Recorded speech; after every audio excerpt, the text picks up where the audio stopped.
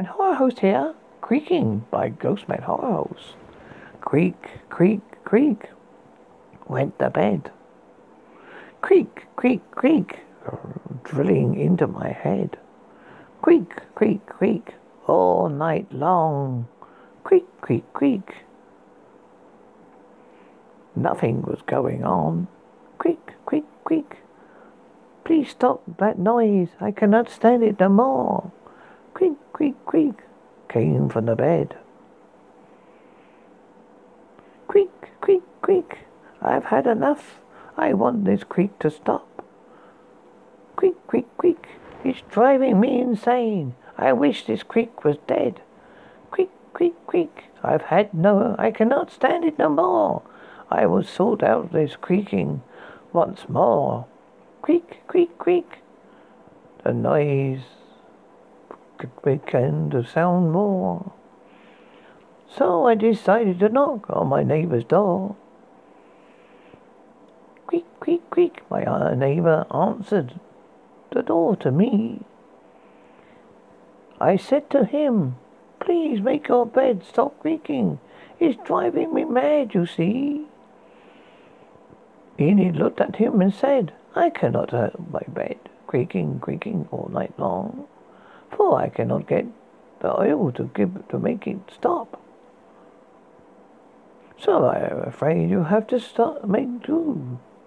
So please go away. This property does not belong to you.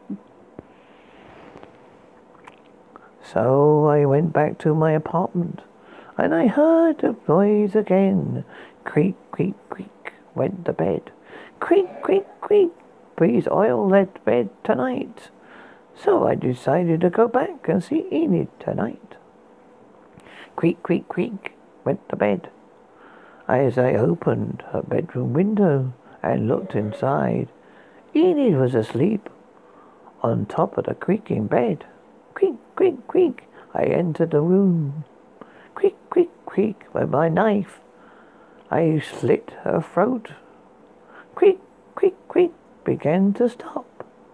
Now the bed is creaking no more, for it's been oiled by her blood, you see. I don't think this creaking has made me mad. What do you think? Do you think I'm mad for not liking the creak, creak, creak? This story was based loosely on The Raven by Edgar Allan Poe. Ghostman Horror Host here. Dinner, Date and Autopsy by T.C. Rodgers. Oh God, I can't move, Mel thought as she lay there in the darkness.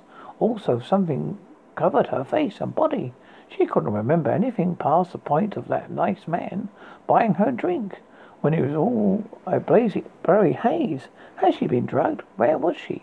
Mel tried to call out to someone, but no words came. She felt like crying. Not even that worked. Frustrated at the situation, she screamed out in her head and lay there dejected. A small amount of time later, a bright light went on overhead, revealing to her that she was indeed covered by some blanket. Willing her arm to move, she tried her hardest to sweep the shroud from her face. Then Mel heard what she sounded like doors opening, followed by 2 pairs of footsteps upon a hard floor. Heading into her direction, they stopped quite near her. She knew this as she saw their shadows cast across the cloth. Hello, please, what's going on?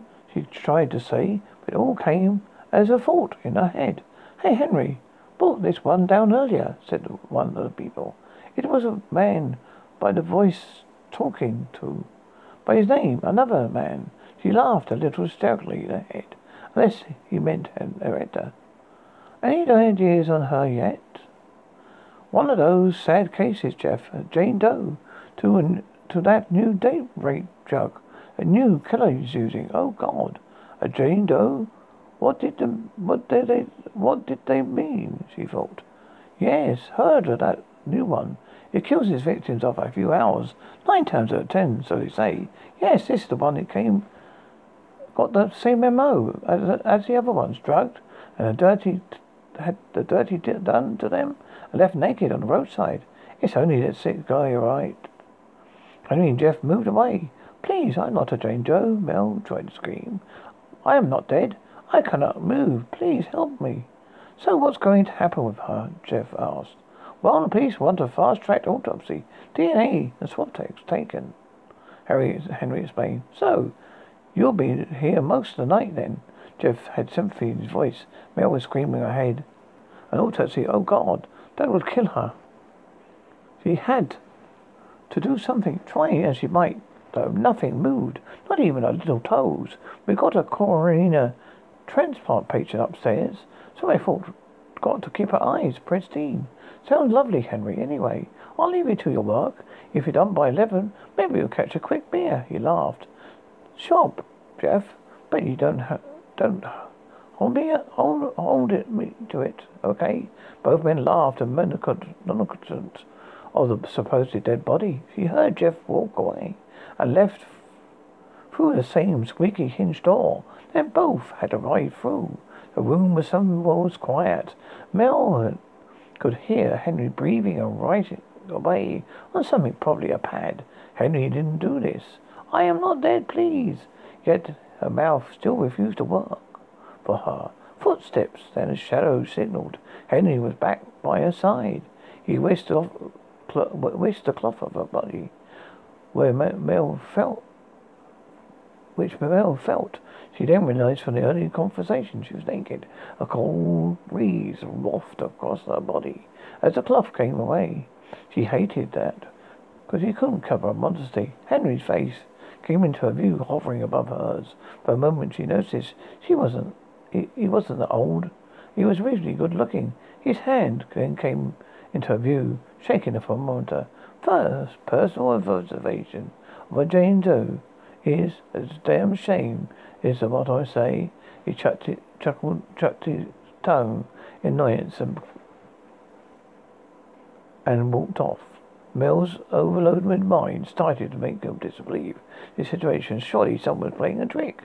She couldn't have been date raped, then left somewhere. Henry placed a thermometer in her mouth. She hated that. She couldn't say nothing or react to the situation. This was going bad and was going to get worse. She thought. Henry came back into view. Taking the thermometer from her mouth, he spoke to a voice recorder. Henry here. He stated his badge number and some medical jargon that Mel didn't understand. He looked over, frowning. This is strange.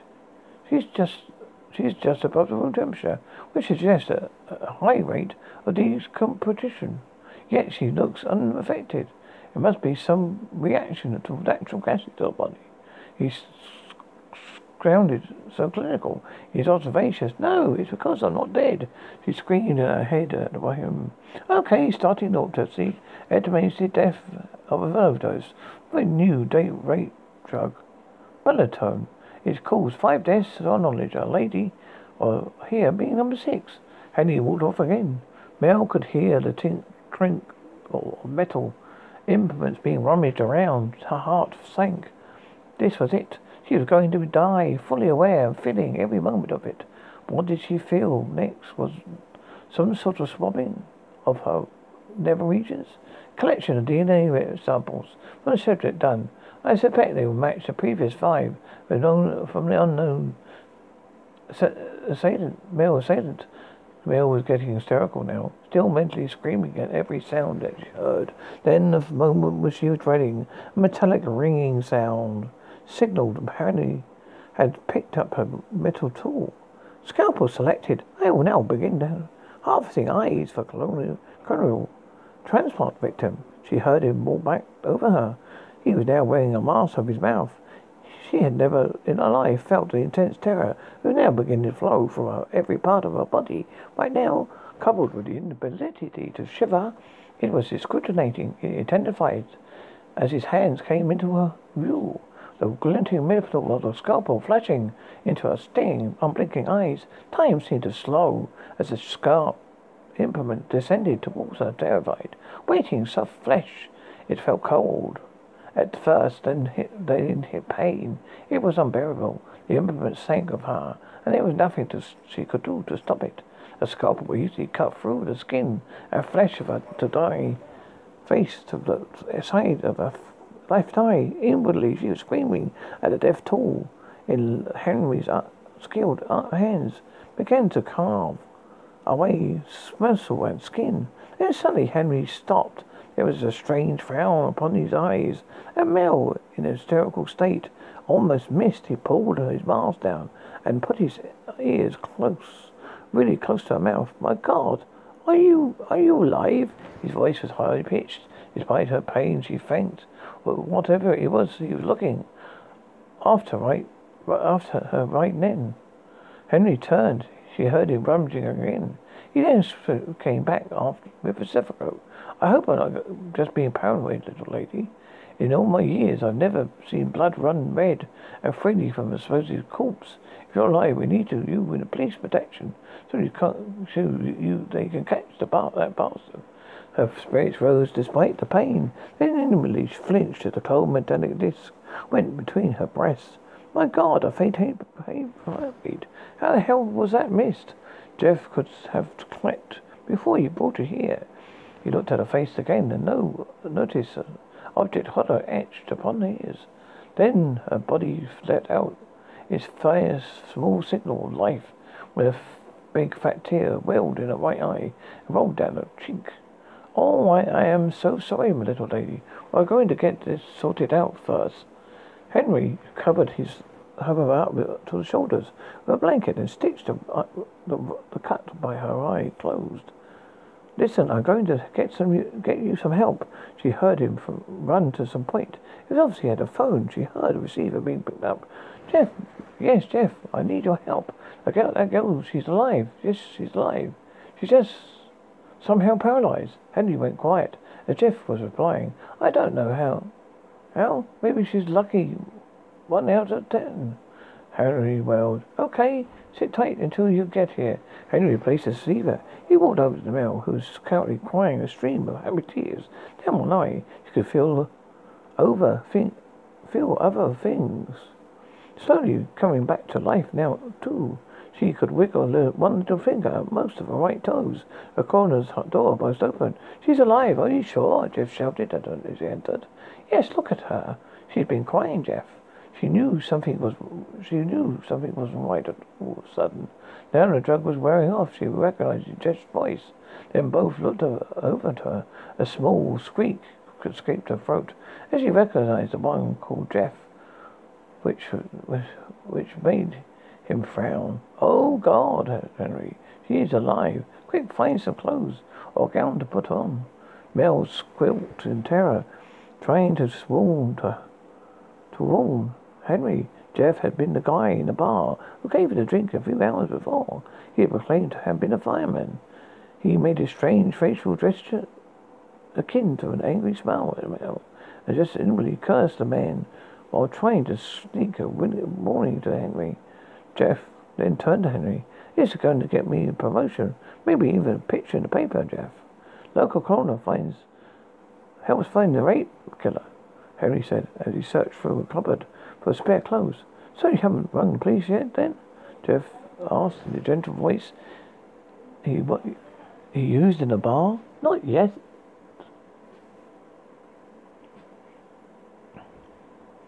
Was waiting for you to confirm that I wasn't going mad. A ringing sound of metal made Mel shiver.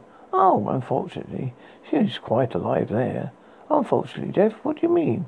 Henry sounded confused. It was almost the last thing Henry had thought or said. A very fine swishy noise filled with a blood-curdling gurgle signaled to Mel. Henry now very badly incapacitated or probably dead. Upon hearing once more tears, this time of fear of frustration spilled with both eyes. As a cut one stung with pain as did so. Well, hello, Miss Lucky. 1 out of 10, Jeff crooned as he came back over to her. His chiseled, handsome features seemed alien and wrong, so different than that they had been in the bar. Now, I can't have someone like you screwing up my weekly fun, can we? He smiled. Mel twitched and even managed to blink one eye in anger. Oh, now there's an amusing reaction. His big hand came over to her face. Once more she inwardly screamed. No sound escaped her mouth. Her nose was now covered. As he lay there suffocating, one last tear rolled out. Not for her. It was for the poor girls that death would make in the future. Then she cared no longer. The end.